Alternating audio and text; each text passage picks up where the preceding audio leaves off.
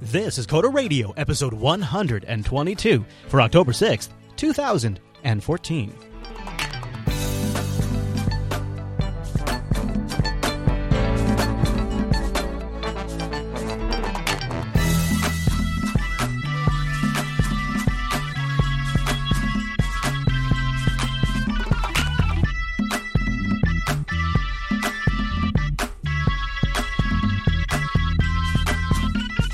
Hi, everyone, and welcome to Coda Radio, Jupiter Broadcasting's weekly talk show taking a pragmatic look at the art and business of software development and related technologies. This episode is brought to you by our two fine sponsors, DigitalOcean and Linux Academy. I'll tell you more about those great sponsors as this here show goes on. My name is Chris, and joining us every single week is our excellent host, established on the East Coast, Mr. Dominic. Hey there, Michael. Hello, hello. Hello, sir. How are you doing on this fine Monday? I'm great, although I opened the show with a cough because, you know. Because you're not so great, but you put on a good front, and we appreciate it. We appreciate it. Well, you know. You know, I was thinking, too, as we establish our maiden voyage on Monday here, you know, we've always been the start of the Jupiter Broadcasting Week, right? It goes out with the Linux Action Show, and we open it up with Coda Radio. I don't know if that's always going to be the case. I feel like there could be a change in the wind. I don't know what direction on that time, but I feel like there could be, too. Yeah, so we'll keep the audience posted on that. I've had a hell of a morning. I'll tell you what. So I just we'll get into the development stuff, but I just have to share the story with you really quick. So after the Linux Action Show on Sunday, I was running really late. The show went long, and then we had some tech issues afterwards that I had to resolve before I could head out. And so I was about 25 minutes late, and I needed to get home so my wife could get to a Remembrance. And I felt pretty bad that, you know, I was holding her up because she was kind of part of the crew or whatever that was put on the Remembrance. So she was kind of needed. So I rushed home, and I just burned through the last bit of gas in my truck. And as I was pulling into my driveway last night, you know, the little countdown that tells you how many miles are left on your tank says 3 miles. Well, the nearest gas station's like 6 miles from my house. I was like, oh, crap. But I needed to rush into the house. Well, so I forget all about that come Monday morning. And, you know, I have a morning talk show that I have to be on the air at 9 a.m. for. And so it's about a little after 8, and I get in my truck and I turn it on, and I instantly remember, oh yeah, I'm out of gas. So I turn on the truck, and good news, it comes on and says, you have 15 miles left on the tank. And I'm like, okay, all right. It's like, well, I just found like an extra $20 in my pocket. Like, this is awesome. I could even get to the studio if I wanted to, but I'm not going to risk it. I'll take a little extra time this morning. I'll go to the gas station, the one I like, not the one close to the house. So I get going down into town, and I noticed that it started ticking down a little quicker than it should, you know, as often happens on a low tank. And it gets down to about 10 miles. I'm like, oh, geez. It gets down to about 9 miles. I'm like, oh, man, well, good thing the gas station's right over these train tracks. Right as that thought goes through my head, railroad, ding, ding, ding, ding, ding, and the arms come down, and a coal train starts coming through town. And I'm sitting there idling, and the truck ticks down to 8 miles, 7 miles, 6 miles. Oh, no. 5 miles, 4 miles. And what's going through my head right now is I'm already late to get to the morning show as it is. So now I might run out of fuel, right? And now I'm really starting to worry. Yeah, now you're toast. Right. So just as it gets to 3 miles, the arms go up. I go over the train tracks. I get gas. I get into the studio. Everything works out. We wrap up. So I'm already feeling rushed, though, right? So we wrap up the Tech Talk today. Everything goes fine. It was a good episode. And I get some food. I start cooking. I turn the oven on because I'm going to cook bacon in the oven. I go upstairs. I start like poking through the Coda Radio emails and stuff. Start kind of putting a show together. Power goes out. Power goes out at the studio. Only goes out for 30 seconds. You wouldn't think that's a big deal? Well, you see, in the studio, some stuff's on UPS. Like the expensive stuff is on UPS. It's more to protect the equipment, right? Not necessarily out of functionality. Right. And other stuff is not on UPS. Well, the studio has a specific order of events. Things have to be turned on for the capture to work and everything. So the whole studio was in shambles because part of it's on, part of it's off, and nothing's talking to each other anymore. So then I spent when I got off Tech Talk today, between trying to make bacon, even though my oven turned off halfway through, and then trying to get that going again, and restoring the studio right up to this point. It has been one of these days, Mr. Dominic. One of these days. That sounds like a whole lot of Chris Fisher fun. I know. That is, yeah, there you go. There's life of a podcaster, everybody. And then apparently the video stream kind of is blipping out on people, too. And I don't even know what's going on with that. I don't even know. Beside myself. All right, well, maybe we can get into some feedback and distract me from it. Matt Indie Dev, who wrote in last week, I believe, about the Google Play real address identity thing. He was clarifying us on some of the questions we had, because honestly, I had not really looked into this because I'm actually I'm such an extreme hipster right now that I'm rocking Android L on my Nexus 5 on Ting with F-Droid for my App Store. I'm like not even living the Google life. I'm not in the Play Store anymore, so I'm not thinking about the Play Store. I don't develop apps, so I haven't really followed the story. But Matt wrote in to clarify a few questions we had last week when talking about it. He says, "Hey guys, I just want to make sure you got it straight. If you look at the AndroidAuthority.com article on Google forcing developers to publish their home address, in the screenshot that they include in the article, if you read this fine print, it says, after you have added an address," this is from Google, right, "it will be available on your app's detail page to all users on Google Play." Well, that's fantastic. So they publicly will be posting the addresses. Now that is astonishing. So that has to be like legal pressure. That has to be, if you want to sue a developer, it's, since many of them are like just one dude in a basement somewhere, no offense, you want an address, right? And I wonder, though, why is that not something Google could just have on record and retrieve when, a legal precedent required it? Why does it have to be something, to me, what it seems like it's going to force developers to go get like a P.O. box somewhere? That's probably exactly what it's going to force them to do, right? Yeah. I'm not, anyways. So he goes on to say, once you see that, that's the whole point of why I got upset. As Mike said, all stores require an address for billing or selling, but to publish it publicly is just ridiculous. And there was a couple of other people in our subreddit who weren't like super fired up about it, but they made the point that like Google has built the Google Play Store off the backs of developers, and now that they've got it established, now they're sort of ratcheting up the control and what they want. And it's like, you wouldn't even be where you were at if it wasn't for these developers, and now you're kind of screwing them. Well, are they screwing them, or is it like, I guess they kind of are screwing them, right? Like Google Play made it super easy to do whatever you wanted. Quality be damned, right? Copyright be damned. And now that's not going to be the case. Yeah. That's a good thing in some sense. I mean, right. I think the Play Store needed some cleanup. It's funny because I am running an Nexus 5 now, and there are some, like, as an end user, weird disadvantages to Android. Like every Thursday about, you open up the iOS App Store and there's some new interesting apps. In Android, I feel like that's less of the case. Yes, for sure. So maybe this is just an attempt to kind of clean up their act. That's an interesting point. I definitely, have now rocking the iPhone and the Nexus 5. Right. And then on top of that, on the Nexus 5, now using the F-Droid store, which is very utilitarian. No fluff, no big banners, no top lists other than popularity just based on downloads. Very, very minimal, and not like no ways in there from what I can know, like some of the apps that you kind of come to expect, but then also apps that are awesome too, that for geeks are really good. And it's been really interesting to look at the iOS App Store versus Google Play versus F-Droid, and just this massive spectrum. And I think in terms of what like the average person who would buy a Nintendo or a Nintendo DS, I think Apple has that experience a lot more locked down. And Google has this can be my entire computer for my life experience a lot more locked down, I think. There's a lot, you can get a file manager, you can get all this stuff that's just not even an option in iOS. Yeah, I think that's pretty fair.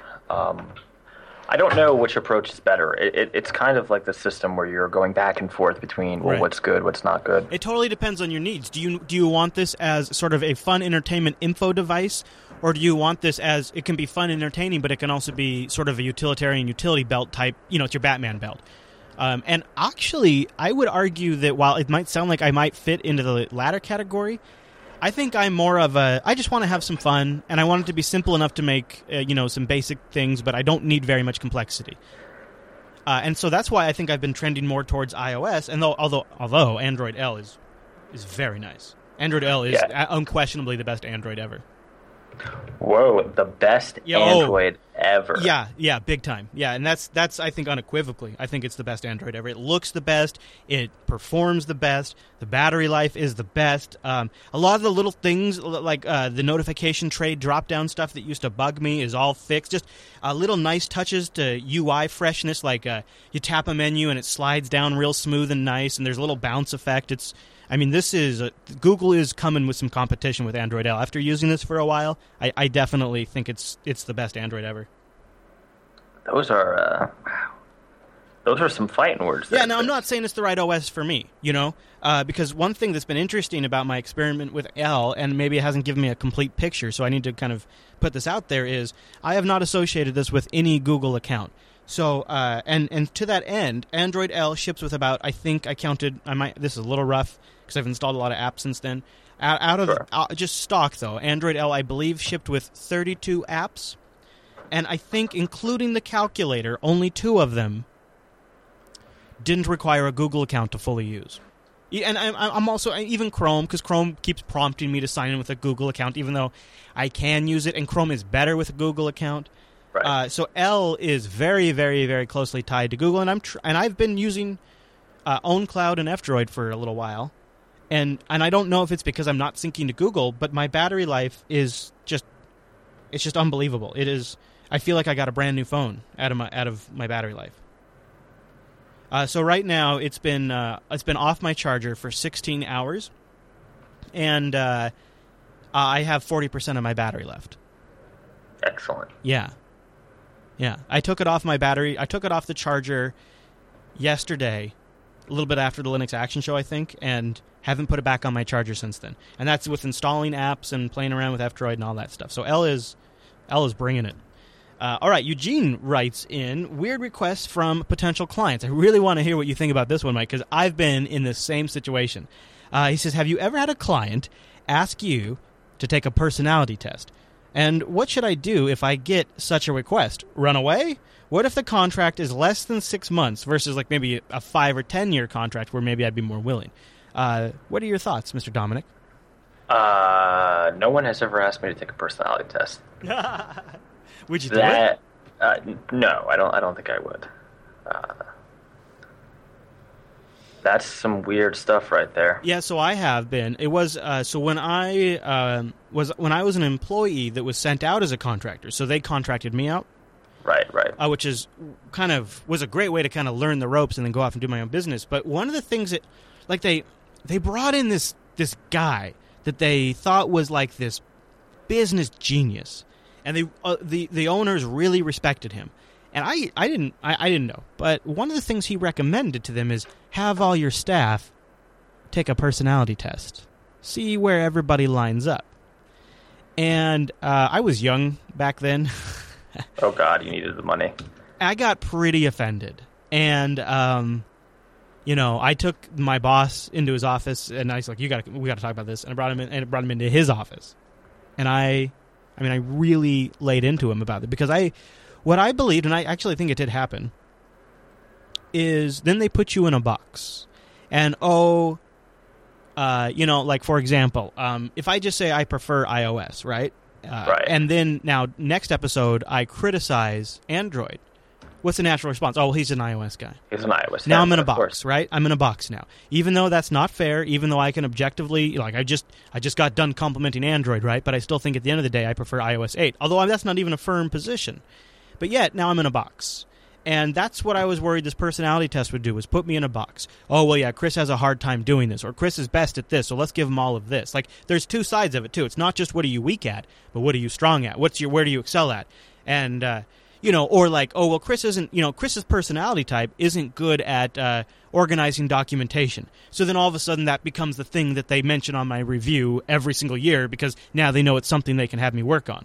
Whereas before they would have had to sort of flounder around to find something. That's what I was worried about. And I don't think that happened to a full extent, because the people that were running the tests went into it saying, all right, these, you can't put that much stock into them. So they considered them, and I think maybe they changed their approach to working with us a little bit. But at the end of the day, I think it really matters on how much the people that are reviewing the test take them seriously. If they take them with a grain of salt and just maybe consider reformatting how they run meetings, that's okay. If they use them to inform how they should interact with you and judge you, that's a problem. And I don't know how, when you're interacting with a new client, you make that determination. Other than if it's a short-term project and it's good pay, well, then who really cares? It's not like you're there for the rest of your life. I think you care, to be honest with you. Well, if they're not going to, I mean, it depends on how, if they're kooky about it and you think it's going to, then you got to just trust your instinct. I don't know. Like, I've worked in some kooky places, man, that were good clients, but I wouldn't want to live there.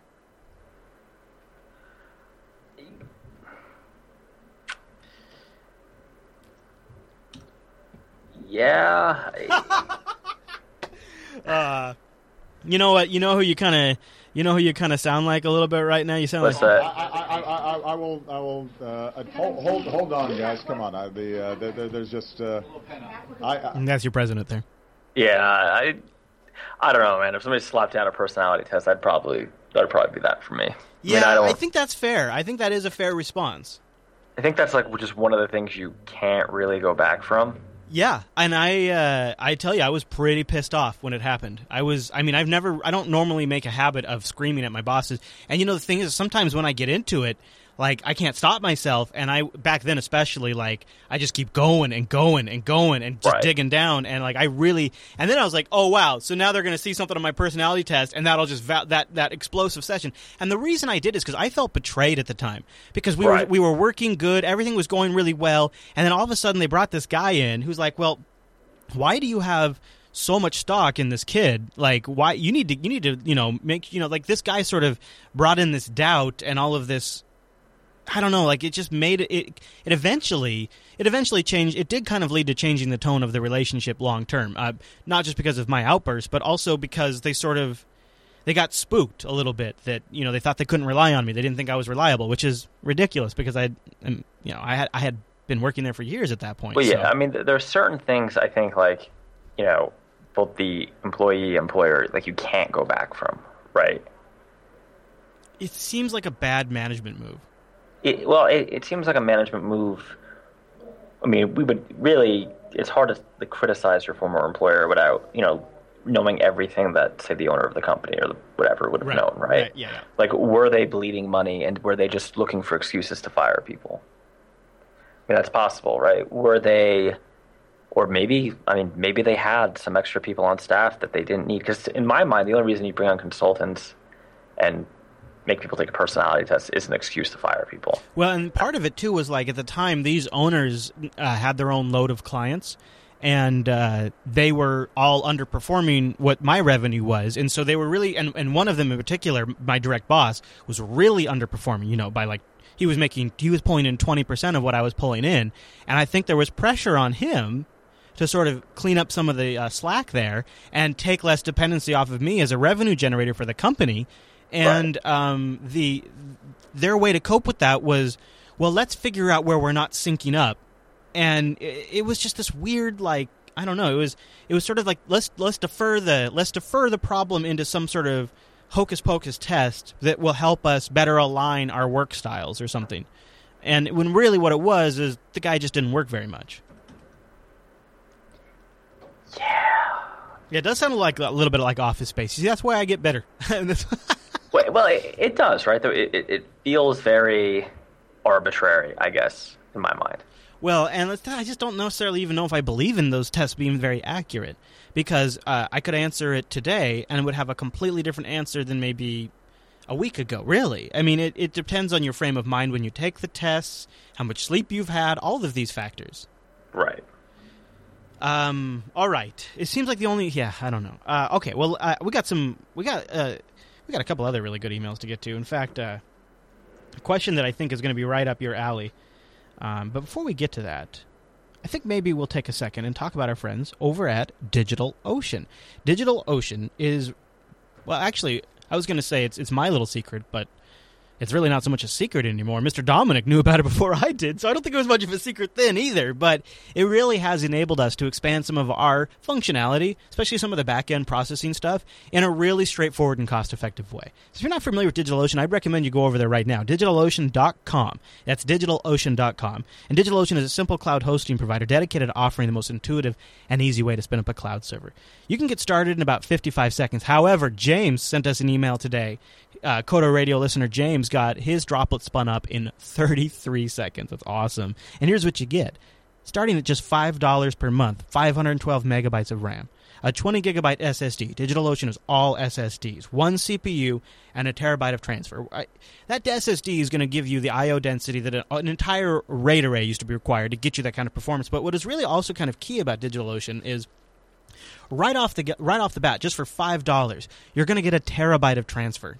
That's like the starting transfer, which is incredible. And what's great about that is it's really fast transfer. DigitalOcean has data center locations in New York, San Francisco, Singapore, Amsterdam, and London. But I think what's really my favorite thing, and really made me sort of continue to when I need to solve something by spinning up some back-end infrastructure, I go to DigitalOcean, and a huge part of that is because of this control panel.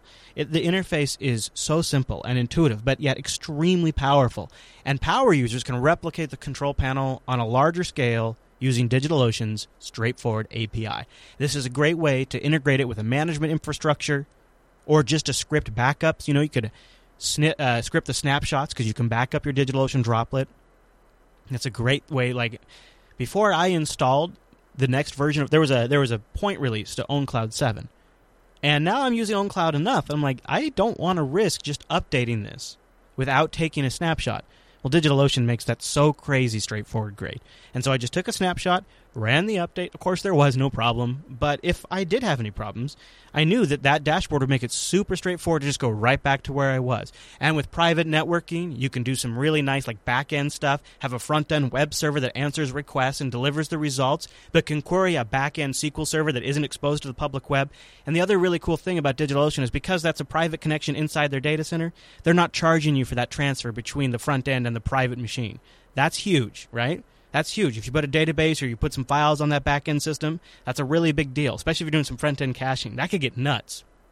That's just the beginning. They have one-click deployment of things like GitLab, WordPress, Ruby on Rails, all of that. You can really get going and just start working on your project immediately. DigitalOcean.com. And here's what I want you to do. Use their special offer code. Now, we're in transition between months right now, so use the promo code CODERSEPTEMBER. And if you're kind of listening to this a couple of days after we published, Coder October. I know it's challenging. It's one word, all lowercase, Coder October. You'll get a $10 credit. Then you can try out DigitalOcean for 2 months for absolutely free with that $5 rig. DigitalOcean.com, Coder October, when you check out. And a big thanks to DigitalOcean for sponsoring the Coder Radio program.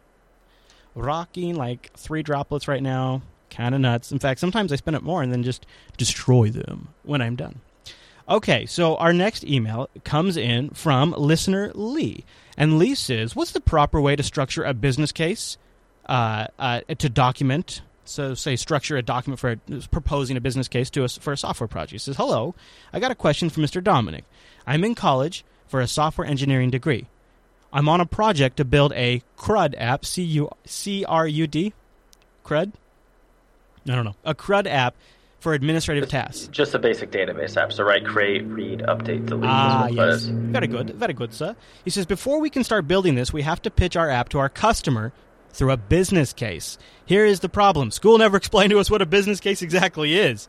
I structured the document in a way I thought was appropriate, but I still had a no-go. I asked for feedback, and I made some required changes, but I still feel like I have no clue what I'm doing. Here's the question. Do you have for me the proper way to structure a business case document for a software project or a good reference book which I could follow with guidelines? Thanks for the show, and hope you will make longer episodes like you used to. Oh, sorry, man. Well, we always structure to whatever the content is. All right, before we started having a little connection troubles, I was talking about the need to build a business case, and I was saying we have these 40 servers, and I identified this is how much they cost us to run, this is the management requirements, the power draw, and this is why it's a bad thing. Here's my solution. Yes, it's going to cost this much up front, but long term, I believe we can have a huge savings, a huge return on investment. We'll be able to save power, save management, reduce complexity, et cetera, and identified how we'll reduce complexity and why that's a good thing. I built the case, the reason. I mean, do you think I'm nailing that? What am I missing? Well, yeah, I agree. I mean, I think the business case is ultimately just the why, right? Now, he's talking specifically about a document. Now, I feel like that's kind of a construct of the school because, my document would be tailored to the client specifically, and I would just, I'd often have, an intro page and, make it nice. And we don't have, a specific format for that kind of thing. And oftentimes it depends on, if you're bidding on a contract or something like that. It depends on how they want to see it, right? For instance, a lot of the times we might do, a quick PowerPoint, right? Or something like that. But there's no, Word template that's business case. Right. Maybe your professor, to the right, or maybe your professor has one he wants you to use. Well, it doesn't sound like it, does it? Yeah, I've never heard of a formal document in a template being called the business case. Yeah, right, exactly. Right. The business case. And to be honest, the best business cases are usually pretty simple. It will save us X dollars in the long run. Right. I think maybe he's overthinking it to an extent. It really is. You have to appeal to the basic requirements and needs, and that's all you're doing, is building the case for that. Yeah, it's it'll either save us money or allow us to do something new. It's in the word business. What is the case for the business? What's the reason? And you get that settled. Reason. Yep, very much so. All right. While we still have connectivity, we'll get to. We actually have a couple of Hoopla blowout. So you know what? Before we get to that, since we had a little break in between, I want to mention our next sponsor before we get into this Hoopla stuff. And a lot of the Hoopla this week came from the subreddit. You guys really came through with some great topics, and one that I'm all fired up about. I got a little rant going at the end of Linux Action Show last week, and I'm kind of curious. I have a feeling Mr. Dominic's going to have a 180 take on it. So before we get to that, I want to talk about linuxacademy.com, sponsors of the Coder Radio program, linuxacademy.com/coders to get started, where you can save some money. And they just rolled out a brand new update to their site. They are awesome. Look at this site. If you guys have been seeing the Linux Academy spots for a little bit here on Coder Radio, you're familiar with the old site. This is looking so good. And it really now, the quality of the site matches the quality of the materials on the back end. When you log into Linux Academy, you get step-by-step video courses for all of the content they have, downloadable comprehensive study guides, and it comes with your own server. When the lab requires it, they'll spin up a server on the back end for you. And I like that they've started they have Linux so well covered, and they've expanded into OpenStack and DevOps and AWS. The DevOps training might be particularly of use to some of you out in the Coder Radio audience. So remember, go to linuxacademy.com/coders. You can run any 7+ Linux distributions when you take one of the Linux courses. When you do the AWS courses, and a lot of the other courses too, they'll do scenario-based training, so you implement the entire stack, you walk through the whole thing, and you've actually delivered a product at the end of the course, which means you're going to be prepared when you have to go put something in production, because you've already done it once before, and they're spinning up the virtual systems for you as you go in the courseware, telling you right where you've left off, and now they're integrating something brand new called lesson plans. These are learning plans that allow the user to select their daily availability, which I love, because you know me, I'm kind of busy, and then they will automatically adjust the courseware to match your plan. It's generated for you, it's custom tailored to you, and learning plans can give you lessons and quizzes and labs that can be due on each day, which they can then send you reminders, or you can spread them out depending on your availability. It's really cool. And you can keep going. When you log back in, you can just resume right where you left off, and they give you a little time and say, okay, if you've got 20 minutes tonight, take this. It's a great way to stay fresh on your skills, keep yourself competitive, and I also use it to kind of dabble in new technologies. I never really had a chance to play with OpenStack in production, but now I can go over to Linux Academy. And since all of the courseware is always available to me because I'm a subscriber, I subscribe to Linux Academy myself, I can just try anything I want. That's huge. That's huge, too, because they're always learning they're always adding new courses so you can learn new things all the time. Go check them out over at linuxacademy.com. Go visit the new website and go to linuxacademy.com/coders to get the special discount. Go over to linuxacademy.com/coders, and a big thank you to Linux Academy for sponsoring the Coder Radio program. Okay, Mr. Dominic, I got a couple of things I want to bounce off you. First of all, a lot of theories are going around why Microsoft skipped Windows 9 to Windows 10. The one that seems to be gaining the most traction with our audience in particular is this Well, it was called a rumor. I don't know if I agree with that, but here it was. Is a Microsoft developer explains in a Reddit thread why Windows 10 is called Windows 10, and he says the internal rumors were the early. Now he's saying, the Microsoft dev is saying, internal rumors are that early testing revealed how many third-party products had code that checked for if Windows 9, then assume it's 95 or 98 and bail. And so because in testing enough applications detected the 9, they decided to go to 10 to avoid this problem. So my question to you, Mr. Dominic, A, do you believe it? And B, what are your thoughts about the new version number? I know it's a weird question, but I don't know. I have some thoughts. I want to hear what you think. I don't think that's the real answer. That seems super silly. Thank you. Wait, you think it is, or you think it's not? It's crazy silly, but I figured everybody seems to be buying into it, so I thought, okay, maybe Mr. Dominic buys it. You know why? I was kind of like, is that legit? Here's what sold me on it. Ray Ozzie tweeted on Twitter that he wrote code that checks for 1.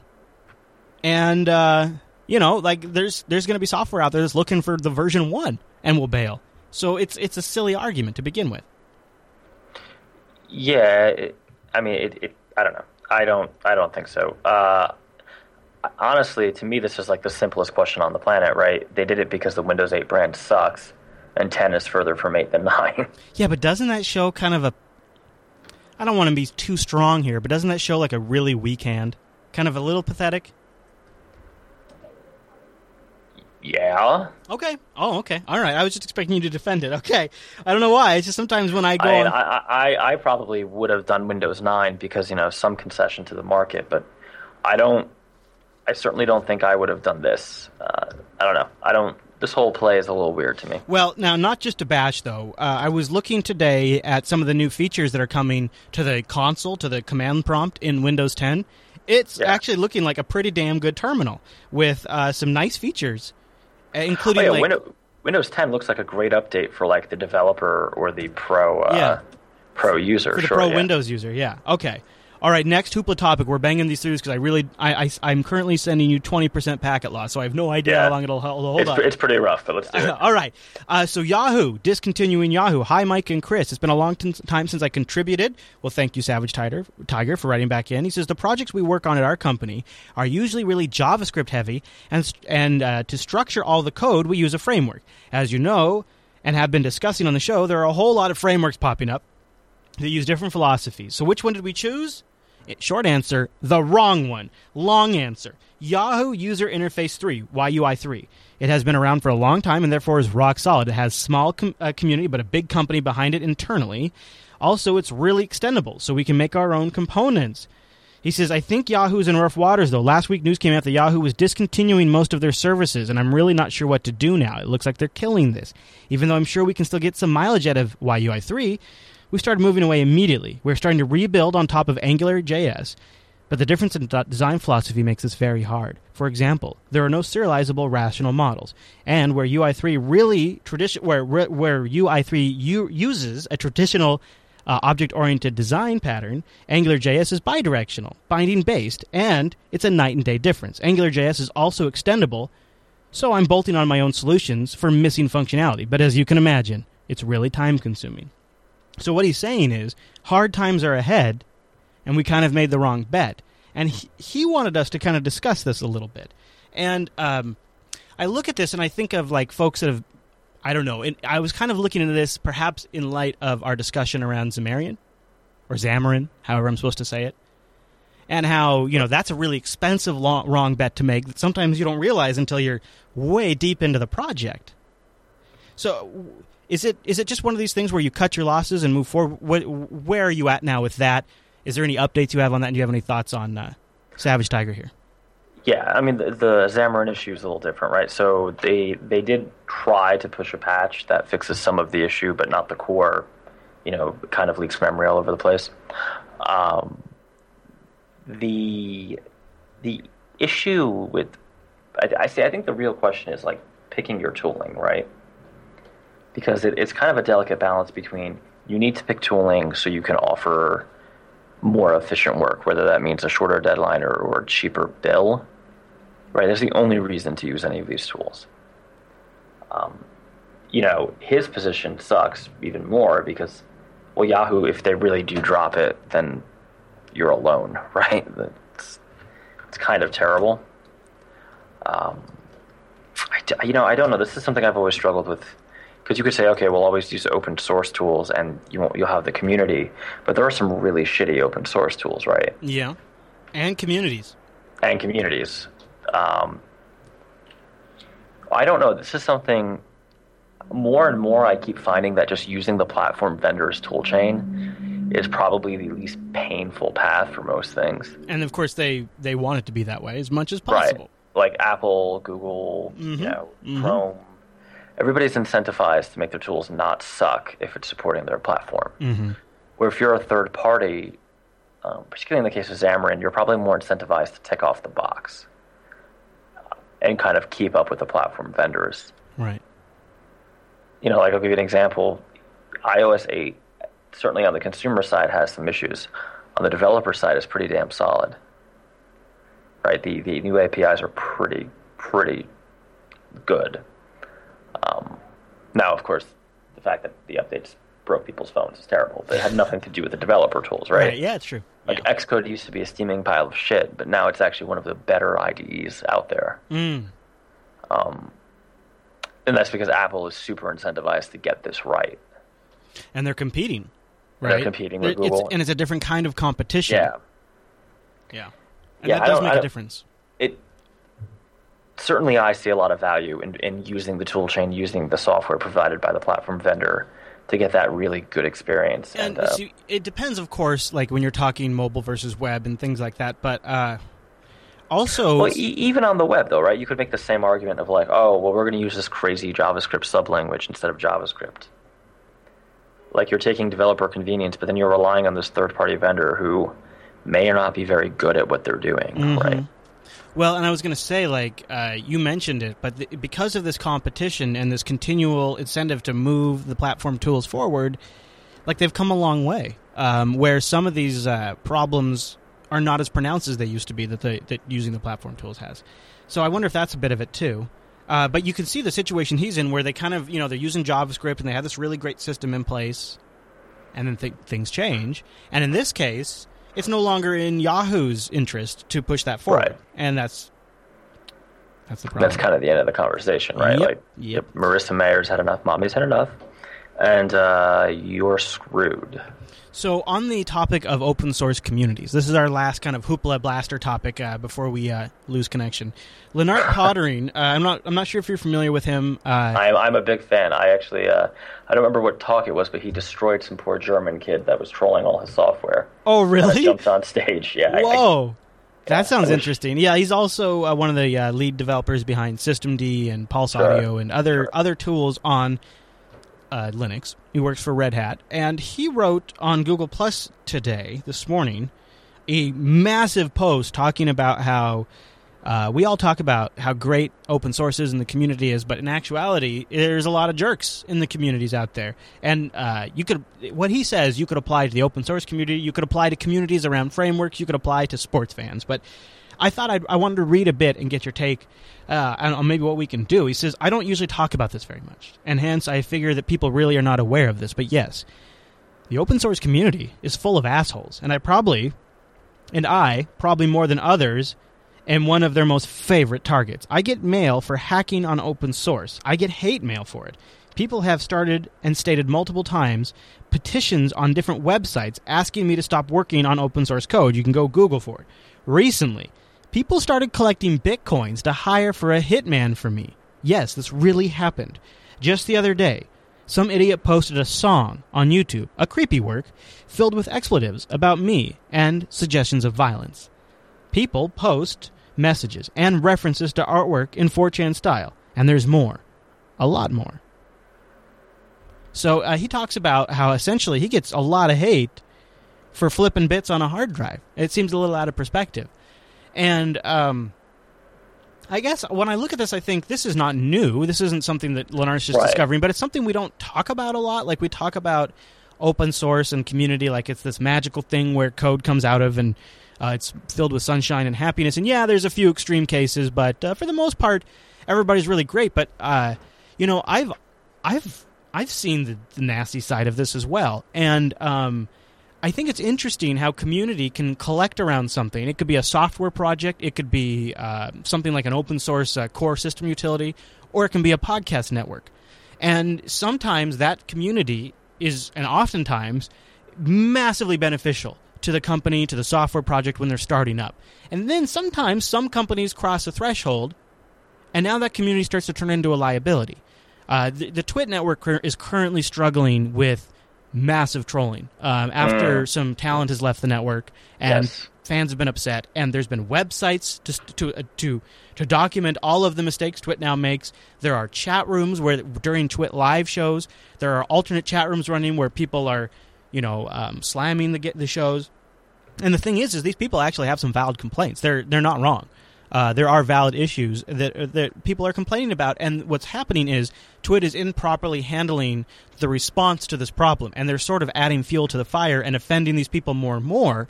And it is interesting to watch a community of people who used to love a thing. It could be anything, right? But in this case, it was a podcast network. Right. Now turn that love into a very deep anger, where they're going out and they're trolling hosts, they're trolling the shows, they have an active blog with 4 or 5 contributors writing things about Twit every day, and in some ways it seems like Twit really screwed this because you could see it was coming and they didn't handle it properly. But in other ways, it seems like a much too strong of a response.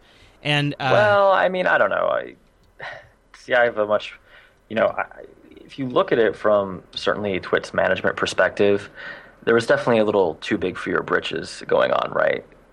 Like, I mean, let's not start the flame war, but certainly, there's the one person who was let go in particular that was popular, right? Mm-hmm. But he was also going on every other network with the exception of this one.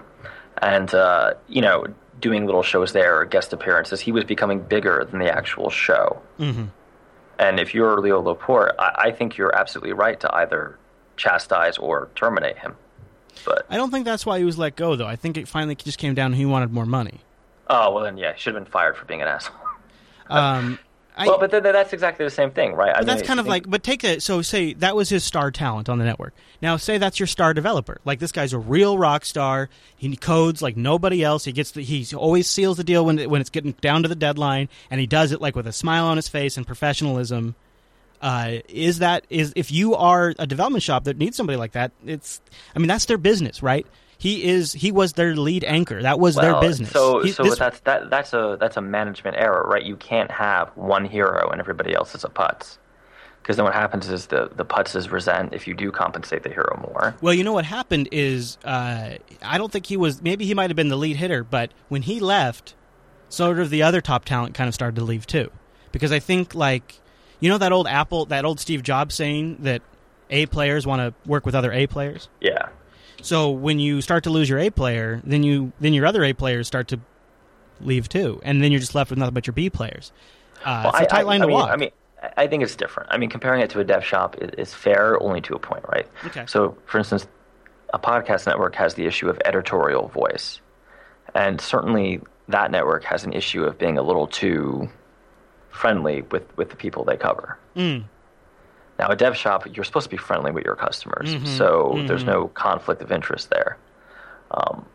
I would say that the biggest issue would be like a lack. I don't know. I mean, getting into like things we don't like about other networks is what I was probably not where we want to go. No, what I kind of want to go with it is, I don't know if it's almost a tale of caution, because what I see happening there could easily happen to a really popular software project, even closed source. But it happens all the time, right? Like there's a hot app. I'm just going to use apps because it's something I know. People don't get pissed off.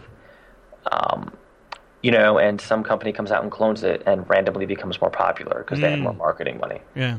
This is kind of the way things go. I mean, certainly, I've been one to get upset about it.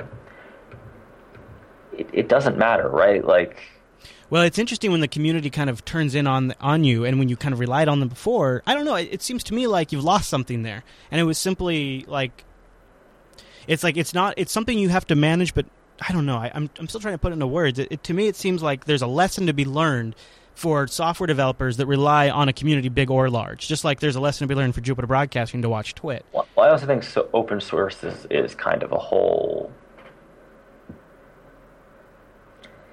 yes, I think if your software business is based on open source, you know, I'm sure you read it, Chris, all the articles about community managers. Mm-hmm. I feel like you do need someone like that, but it needs to be, you know, you're obviously managing a community and trying to get them to do things you want them to do. But maybe you need, in my opinion, having dealt with some open source projects, I would really love it if they removed the trappings of collaboration, right? Like when the corporate vendor obviously is trying to push you in a certain direction, maybe be a little more direct about it. Yeah, you know. it's a fine line to walk. So the community manager isn't the PR mouthpiece. They actually need to be like a community facilitator. It's tough. I mean, it's really. You know, I have a lot of respect for companies that actually like do it with open source rather than their proprietary, because that is super hard. Yeah. And I feel, I mean, Lennart has obviously stepped into the spotlight many times, but I feel bad if he's getting death threats. That just seems too far. Yeah, well, that's the other thing, right? The internet is literally the worst place in the world. The FBI director this weekend called it the scariest parking lot in the world. He's got a point, right? It's the Moss Isley of the world. Yeah. We were talking about it today on the Tech Talk Today post show, too, and it just...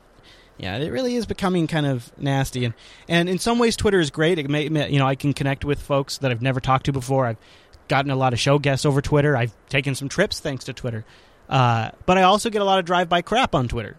You know, it's just mean stuff because it's very low energy and effort and risk to send off as something that's maybe you wouldn't normally say to somebody over Twitter. And I think that's kind of the problem, right? You wouldn't do these things in person. Like if your open source community were people who, you know, you guys met at an office and the company bought pizza and they hung out. Right. They would not act this way. And what would happen is if there was a disagreement, the guy wouldn't come the following week. We just need to have like a common understanding that no arguing on the internet. I know that sounds crazy, but let's just all agree, no arguing on the internet. You can argue, but maybe you have to argue like in the traditional, you know, rational argument. You, sir, are incorrect because of reasons. Right, rather than, Lennart, I'm going to go kill your dog. Right. Like, everybody, let's raise some bitcoins to go kill Lennart. Yeah, that seems a little extreme. I think there's certainly a place for civilized argument, maybe. I agree. In fact, if you'd like to send in some civilized arguments, please do. Go over to jupiterbroadcasting.com, click the contact link, and choose Coda Radio from the drop-down. Don't forget, you can also go over to our excellent subreddit over at codaradio.reddit.com. That's always where we're looking for a little idea of what you want us to cover. We have feedback threads for each episode, and it's a great way to also just ask a question that our community could answer as well as Mr. Dominic and I. Mike, is there anywhere you'd like to send folks throughout the week? I'd like to send them to @fingertiptech on Twitter. Boom! And look at us now that we're here. It looks like our connection is stabilizing a little bit. Go figure. But who knows, right? We should probably end it while we can still hear each other. We should probably end it while we can hear each other. Yeah, that would probably be good. All right. Well, don't forget you can also watch us live. For right now, it's going to be Mondays at noon Pacific, 3 p.m. Eastern over at jblive.tv. That could be changing. If it ever did change, I'd tell you how you'd find out. Little pro tip here. jupiterbroadcasting.com/calendar. And it also will convert it to your local time zone. So there you go. Last but not least, I want to thank all of you for joining us and encourage you to grab our RSS feed so that way you just get this show automatically every single week in your favorite podcast catcher. All right, everyone, thanks so much for tuning in this week's episode of Coda Radio. We'll see you right back here next week.